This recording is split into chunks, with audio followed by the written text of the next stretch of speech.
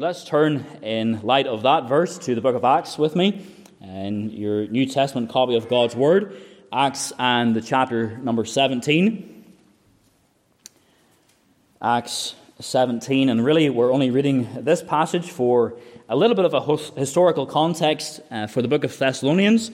And we'll be coming to the first epistle to the church in Thessalonica in due course this morning. And I thought it might be beneficial to remind you why there was a church there and how that came to be, and why the Apostle Paul was writing to them. He was one that was led by the Holy Spirit to preach there in days gone by prior to the letter being written. And he spent 3 Sabbaths, it seems, initially at the very least, with these people that we'll be coming to deal with and looking at their testimony in due course this morning. So we'll begin the reading at the verse number 1 of chapter 17, and we'll read down to the verse 15 of this passage. Now when they had passed through Amphipolis and Apollonia, they came to Thessalonica, where was a synagogue of the Jews. And Paul, as his manner was, went in unto them, and 3 Sabbath days reasoned with them out of the Scriptures, opening and alleging that Christ must needs have suffered and risen again from the dead, and that this Jesus whom I preach unto you is Christ. And some of them believed, and consorted with Paul and Silas, and of the devout Greeks a great multitude, and of the chief women not a few. But the Jews which believed not, moved with envy, took unto them certain lewd fellows of the baser sort, and gathered a company, and set all the city on an uproar, and assaulted the house of Jason, and sought to bring them out to the people. And when they found them not, they drew Jason and certain brethren unto the rulers of the city, crying, These that have turned the world upside down are come hither also, whom Jason hath received, and these all do contrary to the decrees of Caesar, saying that there is another king, one Jesus.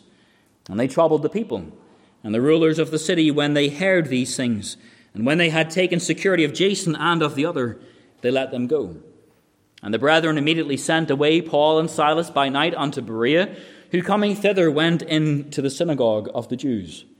These were more noble than those in Thessalonica, in that they received the word with all readiness of mind, and searched the Scriptures daily, whether those things were so. Therefore many of them believed also of honourable women which were Greeks, and of men not a few. But when the Jews of Thessalonica had knowledge that the word of God was preached of Paul at Berea, they came thither also, and stirred up the people. And then immediately the brethren sent away Paul to go, as it were, to the sea. But Silas and Timotheus abode there still. And they that conducted Paul brought him unto Athens, and receiving a commandment unto Silas and Timotheus for to come to him with all speed, they departed.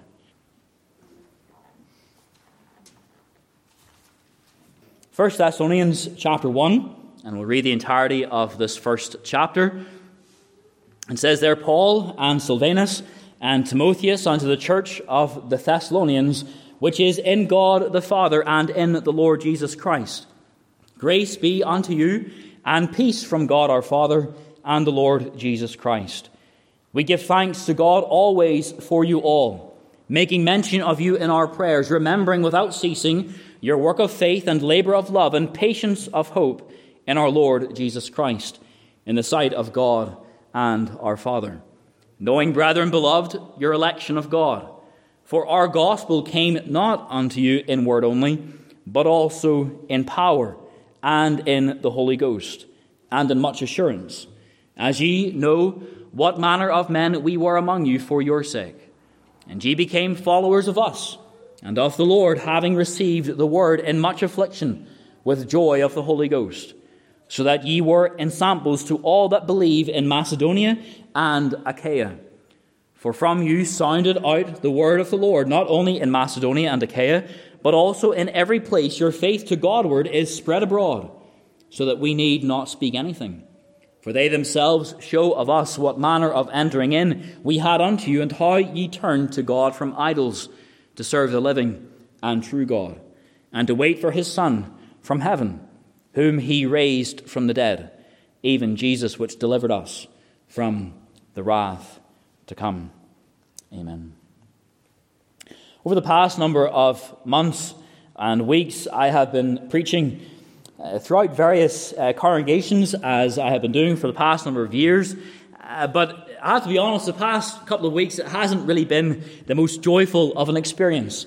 If I was to flick back in my notebook here to the previous messages that I've preached in various congregations, I can look back to last Lord's Day in Lurgan, where we spent the entire day on the book of Lamentations.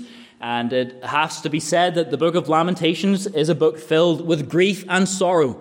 There's not much joy and hope in that book. Although there is some glimpses of rejoicing and hope in it, we still had to deal with the grief that is found there and the reason for the lament, the reason for the lamentation. And I was thinking about it throughout the week, and we trust that the people in Lurgan aren't still lamenting the fact that I was there preaching upon that passage. Prior to that, one of the titles I preached on from the book of Philippians was How to Live When Death is Better. You can see the theme isn't all that great in many ways. But again, we trust that hope is brought out in there. The previous message before that, Thank God for Weakness. It's been a bit of a doom and gloom, a series of messages. But this morning and throughout the week, as I was thinking about this message and also preaching in a midweek service there as well, Monday evening or Monday morning, whatever it was, I turned to the book of 1 Thessalonians, and it was like a breath of fresh air for me.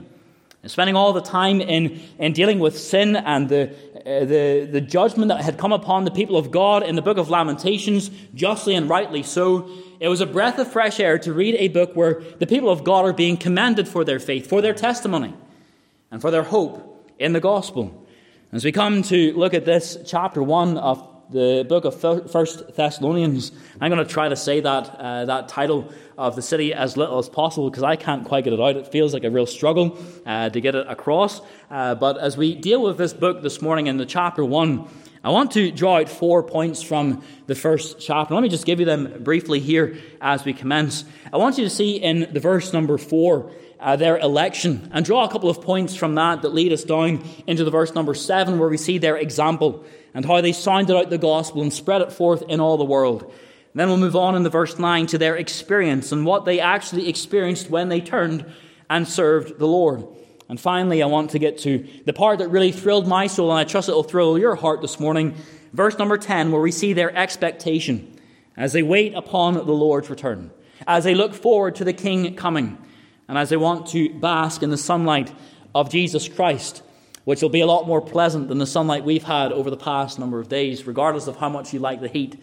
The humidity that comes with it isn't all that great. And praise God, when we see the sun face to face, there'll be no doom and gloom, no bickering, no fighting, no frustration with how warm it is. We'll all be rejoicing and giving thanks to who God is and what He has done for us in Jesus Christ. Looking at their election, if you think about that theme as Presbyterians and as Free Presbyterians in particular, we deal with this topic, I'm sure, over and over again in the preaching of the gospel, and how necessary it was for sinners to be chosen by a gracious God, elect out from among a people that none of us were deserving to be saved from. Yet here in this passage, in the verse number 4 that we've highlighted, it says, knowing, brethren, beloved, your election of God. This leads us into a testimony of the Thessalonian people that is very clear. The Apostle Paul, a wise man, a godly man, was able to look at their life, able to look at their outworkings in their society, and to be able to say, it almost seems with a certainty, that these individuals had been elect of God. Now, whenever it comes to understanding those things in detail, I'm not going to get bogged down with the doctrine of election in too much detail here this morning. We do not preach to a people that have elect written on their foreheads, or elect stamped on their back, or a sticker that they can wear in the workplace. No, we preach to everybody. But when you turn to Christ, when you have your sins forgiven, when you have a testimony like the people in Thessalonica, it should be said of you that you are a Christian. People in your family, people in your home, people in your workplace, people in Larne should be able to look at your life and not simply say, as they might do in a flippant way, that you're good living, but they might, if they understand something of the gospel, be able to say, there's somebody that God has chosen, that God has elect to be one of His people.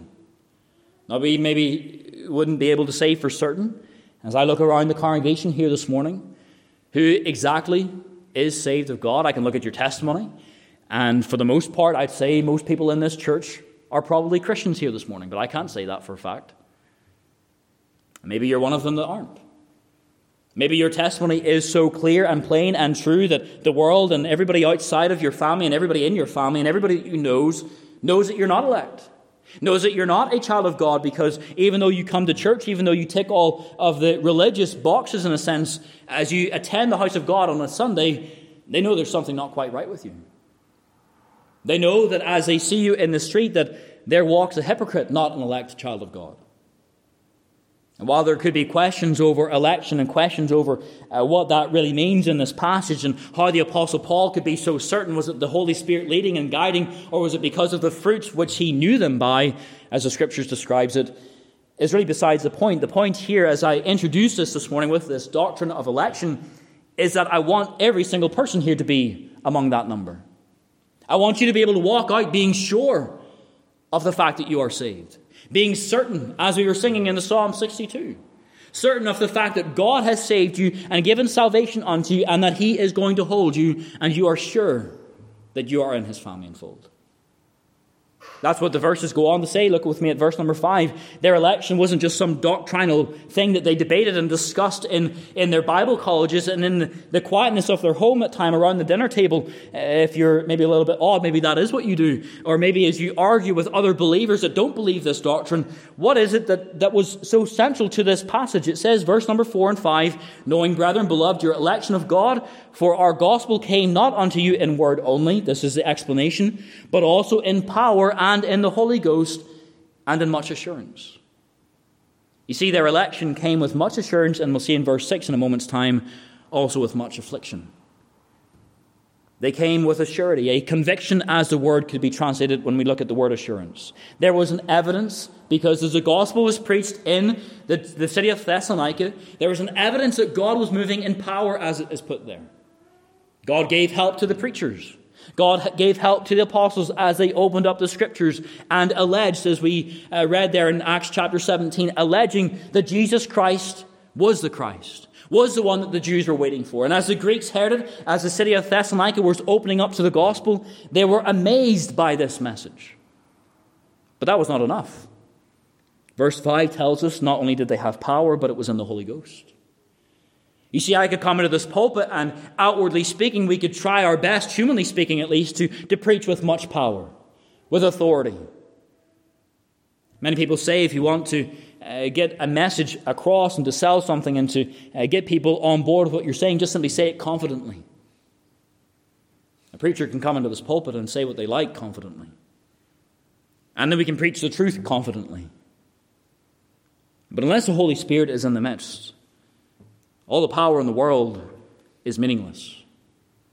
As the gospel is presented, as we spread the word of God and send it out to places like Thessalonica, like Larne, like the Antrim coast in its entirety, as we come to this nation of ours with the gospel, we need the power of preachers in the pulpit. We need them to preach with a forcefulness, with a conviction in their hearts. But we need more than that. Preaching would be in vain and would be pointless and would be without any merit if there was not the Holy Spirit in the midst as well. It's not just going through motions that preachers stand in this pulpit before they take the Word of God and begin to present it to individuals that we pray for the Spirit and for unction. I might as well drive back down to Lurgan this afternoon rather than come back to the house of God if I was told with a certainty that the Holy Spirit is not going to be here in the pulpit with me. And you might as well stay at home. Log in online to somebody else that is going to be filled. If you could say for certainty who is going to have the power of God with them. But no, we spend the week gone by praying for the Holy Spirit to be in this place Sabbath by Sabbath. And I trust you do that for your pastor. It'd be easy to forget at times. But we need to have preaching. And that comes with power. But power is not enough. We need the Holy Spirit, the Holy Ghost to come into the midst. We need His power. We don't just need the human presentation of the gospel to act in the pulpit. There has to be wisdom in all that. We have to try our best to present the gospel in a way that is going to be applicable and effectual in your heart. There's no point in me coming here and just going through the motions and making it as dour as possible. We need the Holy Spirit to come and to do something that I cannot do from this pulpit. We need the Holy Spirit to take His word to plant it in your heart. All I'm doing is vibrating sound into your eardrums at present. And you need that. You need to hear the truth. You need to hear God's word with your ears. It needs to be understood. You need to know the Scriptures in order to be saved.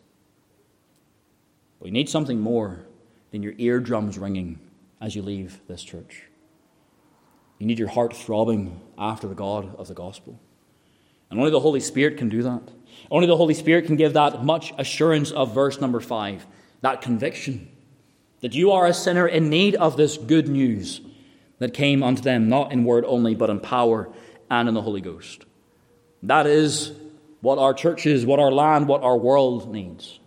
We don't need the social activity of the governments that seek to try and do this and do that in our behalf and for us, and to tick some sort of good living box that they might think to be charitable and helpful to those around us, whenever really there's tyranny all around us. You think about abortion, and it was much in my mind throughout the week to come and deal with that, but it's been dealt with in numerous places, but let's mention it. The government seeking to press it upon us, as if they have any right. Whether we want to talk about politics is beside the point, but they have no right to force anybody to do that which is against God. And if you're engaged in any of those activities that would place you in such a position to have to take your stand, you might have to bear much affliction, as verse number 6 tells us. Because there will have to be a point in time, it seems very soon, March 2022, where staff in the medical profession are going to have to take a stand. For the Thessalonians, as they stood for the gospel, their test and the trial of their faith came almost immediately. We read of the Jewish church and the Jewish synagogue turning against the gospel preachers. They only had 3 Sabbaths in the city. The Gentiles were hearing the gospel. The Jews were rejecting the gospel. And even when they left and went to Berea, supposedly God's own people ran after them, seeking to convince those that were hearing the gospel to turn away from it again. They had much affliction in Thessalonica. They weren't even content, the Jewish people, to just hinder the gospel there. They ran everywhere, preventing it as much as they could. So there was much affliction. They had received the word, it says there, verse number 6, let's read it again. Ye became followers of us and of the Lord, having received the word in much affliction. That idea of receiving it is like taking your hand and taking it into your bosom. We have taken the word of God, and I trust those that are believers here will know what it is to have received that word with a desire to serve the God of heaven without any questions over what might take place on the line, despite what afflictions might face you. And while we're talking about those in the medical profession that will have to suffer affliction as they take their stand for truth and for life and for what God would have us stand for, the question must be asked, prior to that, if affliction was to come to us and persecution was to enter into Larne, even this afternoon, which we would expect it won't, we're not going to be hindered as we walk out the back doors or the front doors, whatever we want to look at it this morning or this afternoon, being persecuted, being stoned, being beat up for calling ourselves Christians. But what if that was the case? Would you have a testimony that would stand in the midst of affliction? Much affliction for that matter. Do you have a testimony at all? The Holy Ghost, He draws into God's people. He speaks to us. He applies the work of the cross to our souls, but He also gives us help. Also gives us the grace to stand, the power to stand with joy. Verse 6, it says, not only did they have much affliction, but they received the word in that affliction with joy of the Holy Ghost. There was a desire to live a joyful life in the world as a result of what they had heard. And yet, it would seem at times when we come into our churches and when we speak to other believers that have heard the gospel, maybe been brought up in Christian homes, and they know the truth of God's word, they have all these truths in them, in their head. All this knowledge. They know X, Y, and Z about the gospel, but they don't have the joy of the gospel. Do you have that joy? Despite whatever afflictions you might have, and maybe you have suffered persecution already, maybe loved ones have rejected you, friends and family have despised you for turning to the gospel and running to the truth of God's word. Maybe you do know something of affliction. Be encouraged that the Holy Ghost desires to be with you in the midst of it, to draw you unto himself, and to help you as you seek to be a good example in the world in which we live. Their election, it came and evidenced itself with much assurance and with much affliction. But we see that as a result of that, there was an example had in the area, and not just in Thessalonica as a city, but if you were to take the time and glance at the back of your Bible, perhaps, or to look at a map when you get home of the biblical time period in which we're looking, the cities that are mentioned outside, or the areas that are mentioned, Macedonia and Achaia, it wasn't just a small wee area. It would probably be something akin to the entire island of Ireland as a whole, maybe even slightly bigger, or something around that size anyway, just by my estimate, by the way. It's probably nothing like that, but as I look at the map, it looks somewhat similar to the size of our island. And they weren't just confined to a little small city on the coast like Thessalonica was, but their name, their testimony, it was sounded out and spread about. These verses tell us. Verse 7, let's read them together down to verse 9. It says, "So that ye were ensamples to all that believe in Macedonia and Achaia, for from you sounded out the word of the Lord, not only in Macedonia and Achaia, but also in every place your faith to Godward is spread abroad, so that we need not speak anything." They had an example, and the idea of it being sounded out has a notion of being trumpeted. That's perhaps something for the kids to remember. A musical instrument here this morning is something that is loud. If you've ever heard a trumpet that has been blaring, or you think of the bagpipes that are maybe blaring at some point as well, you hear them, or the lambeg drum that we heard not all that long ago, it's something that cannot be missed. The gospel is to be sounded out, trumpeted out, or echoed, as the word could also indicate. And as we live our lives, seeking to be examples in this world, we ought to have a desire to be like a trumpet. It also has, in the notion of it, John Gill would indicate, not only musically pointing to the trumpet, but it should be a joyful sound in light of that. And there's many places in this passage that deals with joy, deals with rejoicing, thankfulness of heart. So as we trumpet the gospel out, there's no point doing it in a dour tone, miserable, about having to come to church twice on a Sunday, or having to go to the prayer meeting and looking at it in that way, having to do this because you feel coerced almost and with your arm twisted to come to worship God. That is not how the Christian life is to be lived. No, it is to be trumpeted. It is to be echoed as a joyful thing. Some of us are a bit like ducks. You quack the gospel in a sense, but a duck has no echo, supposedly, so I'm told. There's no echoing of a duck's sound. For whatever reason, scientists probably can't quite understand it. I can't understand it anyway.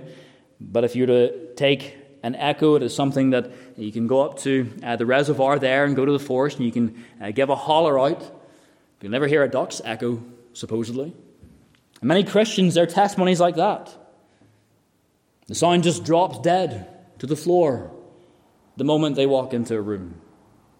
Their testimony is empty. It does not sound out at all, never mind joyfully or trumpeting or echoing. It's not clear and filled with truth. It's empty and dead and cold. For a heart to trumpet the truth of God's word in clarity and joyfully, we ought to be committed to know that truth.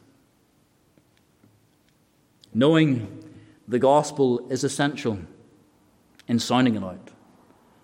That might seem such an obvious thing, but it needs to be highlighted here. That we need to know God's word. We need to have it written upon our hearts in order to expect it to be echoed out and to be an example to others. The idea of the word that is used here in terms of their example and the sounding out of that example and being spread abroad isn't so much that they spoke it. While that is necessary as well, and we've dealt with that, I'm sure, here in the past as we preach God's word, we have a duty, a responsibility to speak out the message of the gospel. But contextually speaking, I can't emphasize that because that's not the purpose of these verses. It's almost like there's gossiping that went on about these people. Almost so much so that the Apostle Paul, as he says there in the verse number 8, he didn't need to speak about them, and they didn't even need to speak too much themselves, because an example is something that you see with your eyes rather than hearing with your ears, isn't it? You follow an example with your eyes. You see what they're doing. You watch them with their hands as they're working, perhaps in the workplace. You see the task that is being completed, and you follow the example that way. It's different to being taught. It's different to being instructed. And we ought to teach, we ought to instruct, but if our instruction and if our teaching and if our speaking is not followed up by a good example in living, then it's not going to spread about and sound out in any good way.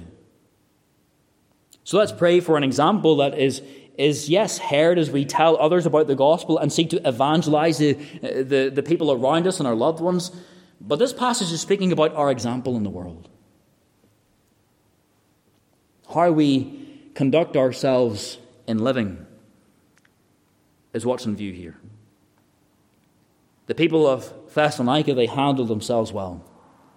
In the midst of persecution, in hearing the gospel, and that is why it spread about, not just into, using our context, into the entirety of our island,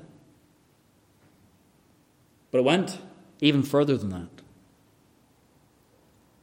Not simply because they were good living and proud in their hearts and seeking to tell a message about themselves, but no, other people, they came, maybe merchantmen, sailors, passing through the city. They had a story to tell. Something to pass on about the people that they met in that place. If a stranger was to get off at the docks there in Larne and come to church here on Sunday, both morning and evening, and maybe you were to invite them for dinner or for supper after the meetings, and they were brought into your home, maybe spent a week or two with you, what message would they have to bring back?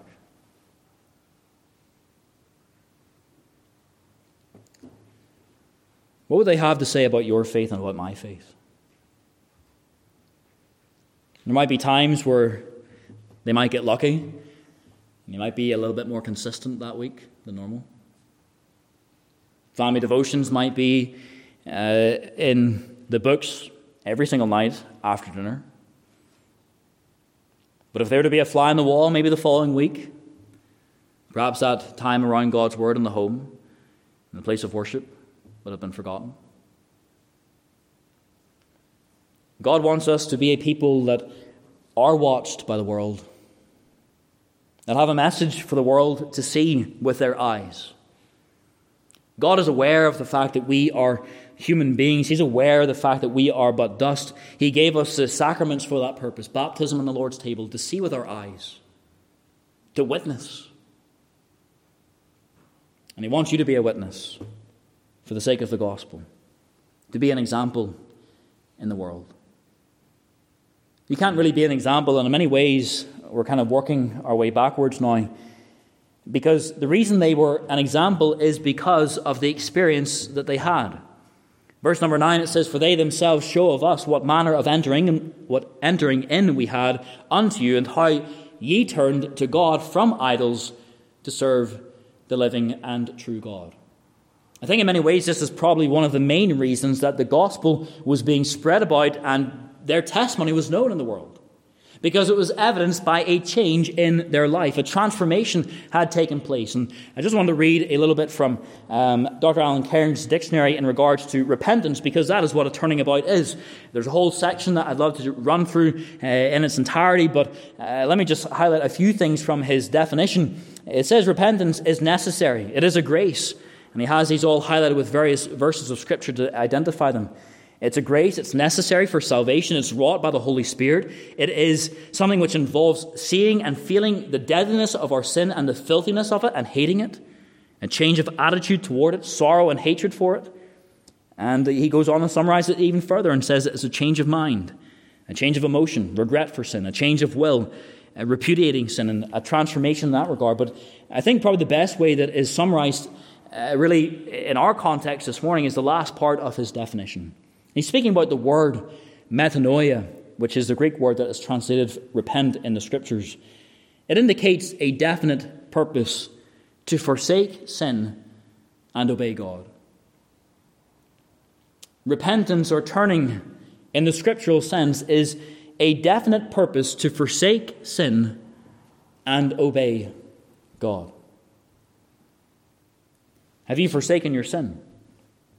That is the turning of this passage. We were singing about this not that long ago in the number 416. And the verse number 5, it says, "The dearest idol I have known, whate'er that idol be, help me to tear it from thy throne and worship only thee." If you're a sinner here this morning outside of Christ, you have many idols which need to be turned away from. They may not be made of stone. They may not be carved out in wood in your mantelpiece when you go home that you bow down to or that you say prayers over and light a candle about. It may not look anything like that, but there is idols living within your heart. Perhaps living is not the best word to use. There are idols that are corrupt, dead carcasses within your soul, that need to be cast out, need to be done away with, because in this verse, number 9, it says, and at once, I believe the apostle here uses these words, obviously led by the Holy Spirit for a very particular purpose. There is a contrast made here. How ye turn to God from idols to serve the living and true God.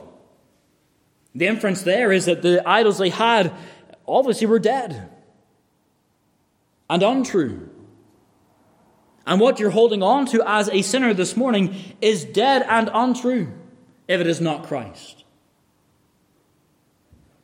If you have not believed and received and taken in your heart and by the hand of faith the gospel message as it has been proclaimed from this pulpit for how many years, if you have rejected it, if you have despised it, if you do not have the testimony of the Thessalonians that have accepted it, believed it, with much assurance, knowing that it is true and knowing that everything else is false as a result, if you have not cast out your idols from your heart and made room for the Lord, then never mind having a testimony, you are on your way to hell this morning. And you need the experience of turning. You need to turn from your sin. For many people today, and perhaps speaking to the younger ones in the congregation, which there are only a few here this morning, but brought up in Christian homes. I know it's like to be brought up in a church, brought to meetings week after week, to know the gospel from the earliest days, not even to be able to remember the first time hearing it preached and proclaimed. And so we have the truth in our minds, and sometimes it might be seemingly easy to turn from sin to God. Because outwardly speaking, we haven't had time in the world, maybe. We haven't spent time in the wickedness that is around us. We have been safe, in a sense, from such things. But does that mean that our repentance is any less a repentance to somebody that has been a drunkard the entirety of their lives? Not at all. My sin is as vile and wicked and depraved as anybody else's. It doesn't matter about your background. It doesn't matter about mommy and daddy and what we believe and what we teach. Every single one of us are born in need of repentance. Necessary, as Dr. Cairns puts it in the dictionary. Necessary for us to turn. Necessary for us to run to Jesus Christ for mercy. For the grace afforded to us as sinners that have been given another opportunity to turn. To run to Him. This is the experience of the sinner saved by grace. Turning. But also obedience. The verse goes on, it says that they turned from idols to serve the living and true God. And again, the definition that the Reverend Cairns gives of the term metanoia, it is the idea of not just simply turning and repenting in that sense, but obeying. Obeying. And the word here for serve has that same indication of obeying. A servant, a slave, doing what the master tells them. This is how the Christian is to live their lives. Not like the slaves in Egypt, in bondage and in sorrow and under cruel masters. No, we, as in a sense, enslave ourselves gladly to the hand of the master. Because He's the kindest being, the kindest person, the kindest king, the kindest Lord that has ever existed, will ever exist. I'll gladly place my life in His hands. To serve Him in this life and in the next. We serve a living God. And serving a living God comes with the expectation that we serve Him with our living lives. Every single day of our life should be set aside for the Lord. And again, emphasizing that it is not some dead service. God forbid you're here this morning going through the motions, half asleep because you've just went through another psalm, another time of prayer, another hymn, another portion of Scripture to read, another man to stand in the pulpit to preach. You're going through the motions and it's dead to you. God forbid that be the case. God forbid that Christians even come to the house of God and that is our experience, that our service is not living, that our service is not alive and joyful and filled with gladness, but it's dour and dead. That is not what Reformed Christianity is. That is not what conservative Christianity is. That is not what a fundamental Christian believes as we hold to the truths of the gospel. It's not that you come with a frown on your face and that you go through the miseries of this life. No, we're to live this life gladly, with joy of the Holy Ghost, serving a God that is alive. Alive forevermore. One that lives for us is the one that we ought to live for. We don't, as believers, serve God now doing what we think might be best, what we hope to be the right way. No, we obey what God has told us is right. And again, that's why we need to know the Scriptures. There's no point having the testimony of a person that goes to church, does some things that are right and some things that are good. And I'm not telling you that you have to go home today and be a perfect person, because I'm not, and neither will you ever be. But we ought to obey God's word and serve him aright. This service is not just simply going and being a charitable person and helping those around you and serving in the church. While that is all included, I would imagine, the service here is to be a part of every single aspect of our lives, and therefore we have to have a desire to serve God in obedience in every single aspect of our lives. There has to be questions over your soul about things that you do, whether they are right or wrong. We have to be concerned with serving God aright, not just because we will be judged one day for our every deeds, but because the world sees, even whenever we think they don't see. They know us perhaps better than we know ourselves at times. And so let's serve the Lord in obedience. Let's turn from our idols to serve the living and true God. And that is the experience that we are to have. That is the testimony that would be great for every single Christian to be able to hold and to be able to exclaim from the pulpit if you were ever given the opportunity to give a testimony to the grace of God. Our time is gone. But verse 10 is still before us, so let me just give you that before we leave. It's their expectation. Their election is one thing, that they had assurance of the gospel which they heard, the affliction they went through, and the testimony that came and resulted as a result of them hearing the gospel and standing fast in the midst of the affliction is another thing. It being sounded out, spread abroad, gossiped in the world, the experience of turning from their sin, casting out their idols, and serving, obeying a living God. All that is well and good. But there's more for the Christian. Believe it or not, there's more than simply coming to church and rejoicing in God and reading God's word and being blessed in his presence. There's more for us than that. Verse 10, it says, to wait for his Son from heaven, whom he raised from the dead, even Jesus, which delivered us from the wrath to come. And their expectation was an expectation grounded in truth, grounded in reality, grounded in history, and led them to a heavenly thought. And our faith is something that is, some people think of faith to be some heavenly thing that is beamed down from heaven and it stays there in a sense, and it doesn't deal with reality here in this world, that we just have a blind faith to believe X, Y, and Z that somebody taught us in Sunday school. No, that's not what it is. The faith that we have is based in truth that we are taught in Sunday school. In truth that is preached from God's word. It is grounded in reality, grounded in an empty tomb. Not a body that's still lying there, decaying and decomposed. But grounded in the fact, as he says in this passage, grounded in the fact that there is one that has been raised from the dead on the first day of the week, 2,000 years ago. Alive forevermore at the right hand of the Father, who has delivered us from the wrath to come.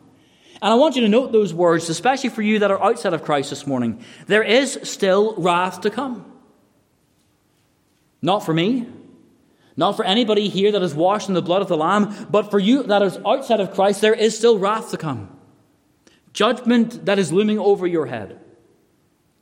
For the Christian, for the child of God, what took place on Calvary, which we'll, God willing, be looking at this evening in a bit more detail, what took place on Calvary's cross was that the wrath that was due for sinners such as you and me was brought forward and applied to the Son of God in our place instead. But not all of God's wrath is dried up yet. It is dried up for me as a believer. It is dried up for all of God's people that are elect in the Son of God, elect in God the Father, as it's put in verse 1, and in the Lord Jesus Christ. But there's still wrath remaining. Still judgment to come. Still damnation looming over the sinner's head if they would not take the hope of this epistle to the Thessalonians. I think one of the most amazing things about this verse is the fact that Jesus Christ being raised from the dead and delivering us from the wrath to come are just supporting points. Whenever Dad was instructing me somewhat in preaching, I do it sometimes. I don't know if he's listening or not, but he's always said to try and stick to your 3 points or whatever you have. Emphasize one major point and give supporting points, especially in conclusion. I haven't done that at all, so if Dad's watching online, apologies for that. But the Apostle Paul does this in 1 Thessalonians, verse number 10. The supporting points are the fact that Jesus was risen from the dead and that he delivers us from the wrath to come, and that just baffles my mind. How is that a supporting point? How is that a subheading to be dealt with? But when you look at the verse number 10 in the prior part of it, it says that we're waiting for his Son from heaven. That is the main point of this book in its entirety, the fact that Jesus Christ is coming again. He is alive forevermore. He has been risen from the death of that tomb in Jerusalem. He delivered us from the wrath to come. But child of God, that is just really the sub-points for us to look to now. Like the people of Israel in the Old Testament, they longed after they looked for Jesus Christ coming. They looked for the Messiah to return or to come and to have that first advent in this world, to be presented as their King and as their Lord that would take them from the bondage of this world and redeem them and purchase them to deliver them from their enemies and from their foes. And they looked forward for generations, for thousands of years they waited, looked and longed for the King Jesus to come. And with such anticipation, the New Testament child of God looks for his return. With joy, that one day the trumpet will sound. It will not just be my testimony or your testimony, but the world will be able to look on and see that there is another coming, who is pure, who is holy, who is undefiled. And that is the expectation of the church. That is my expectation. That ought to be our expectation as a whole. As a denomination, that ought to be our expectation, regardless of what you think that might look like when he comes. He is coming again. We ought to praise God for it. This is the hope of the child of God. This is what we are to expect in our day-to-day living, as we serve a living and a true God. Know with a surety that that living and true God will make himself known, without doubt, to the world around us one day. The much affliction that we will face will be nothing compared to seeing him face to face. The joy that we will experience will not be able to compare it with anything else in this world. And then in reality, as we look at the verse 10 and read the words on our page, we haven't a baldy notion what it's going to be like, really. Haven't a clue what it actually means for this one day to take place, for the one who they believe to be in heaven to come. Are you waiting for his Son? In conclusion, that ought to be our testimony. Waiting for one, as it could be put. Some of us are waiting for pay rises and for paychecks, for the good life, or the American dream, as sometimes it's called, for people that go abroad. There's nothing compares to this. This is lasting. This is real. This is true. And this is offered to you.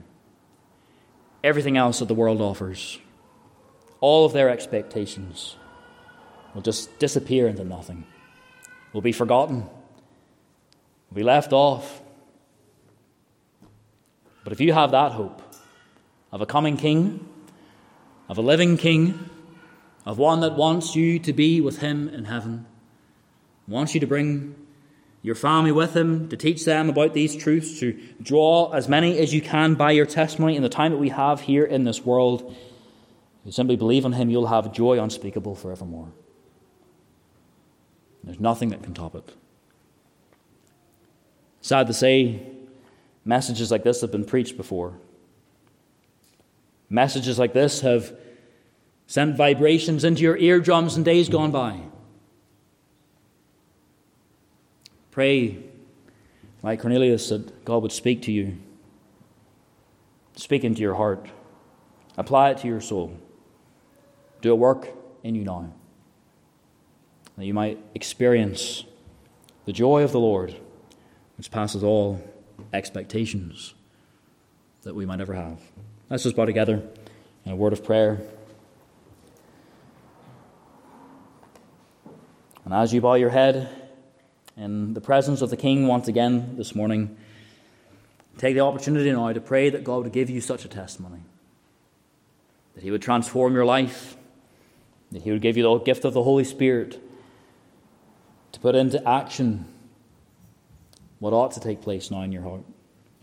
A turning from sin, a turning from idols, a running into the arms of Christ to serve the living and true God in obedience from this day onward and forevermore. Our Heavenly Father, we are thankful for the word of this book to the Thessalonians. Lord, we realize that in our hearts and throughout our own life's experience, there's been many people that have looked at us and have not witnessed a testimony, and that know nothing about Christ as a result of seeing our lives. And yet, Lord, we pray that you'd forgive us for our failures in this regard, that you'd help us to turn away from the things of this world, to look to you and to you alone, and that the world might see something in us that is different, that is real, that is true. They might have a lusting after it, a desire that is uncontrollable, a longing to come to Christ, to have and to experience what we have experienced already, and what we will one day experience in thy will in days to come. Whether we be raised from the dead or see you ourselves coming down from the courts of heaven, hearing the trumpet, Lord, what a day that will be, when our Savior we see face to face with the King. Lord, I pray that each one here this morning might meet with you before then, do business with God now, get right with you, and have their sins taken away. For the glory of Christ we pray these things, for you are glorified in the salvation of souls and in the good testimony of your people here in this world. So we pray this for your kingdom's sake, for the King's sake, that he might have many children, many sinners to come home and to bring home with him in the days to come. For we pray these things in his name and for his glory alone. Amen. Amen.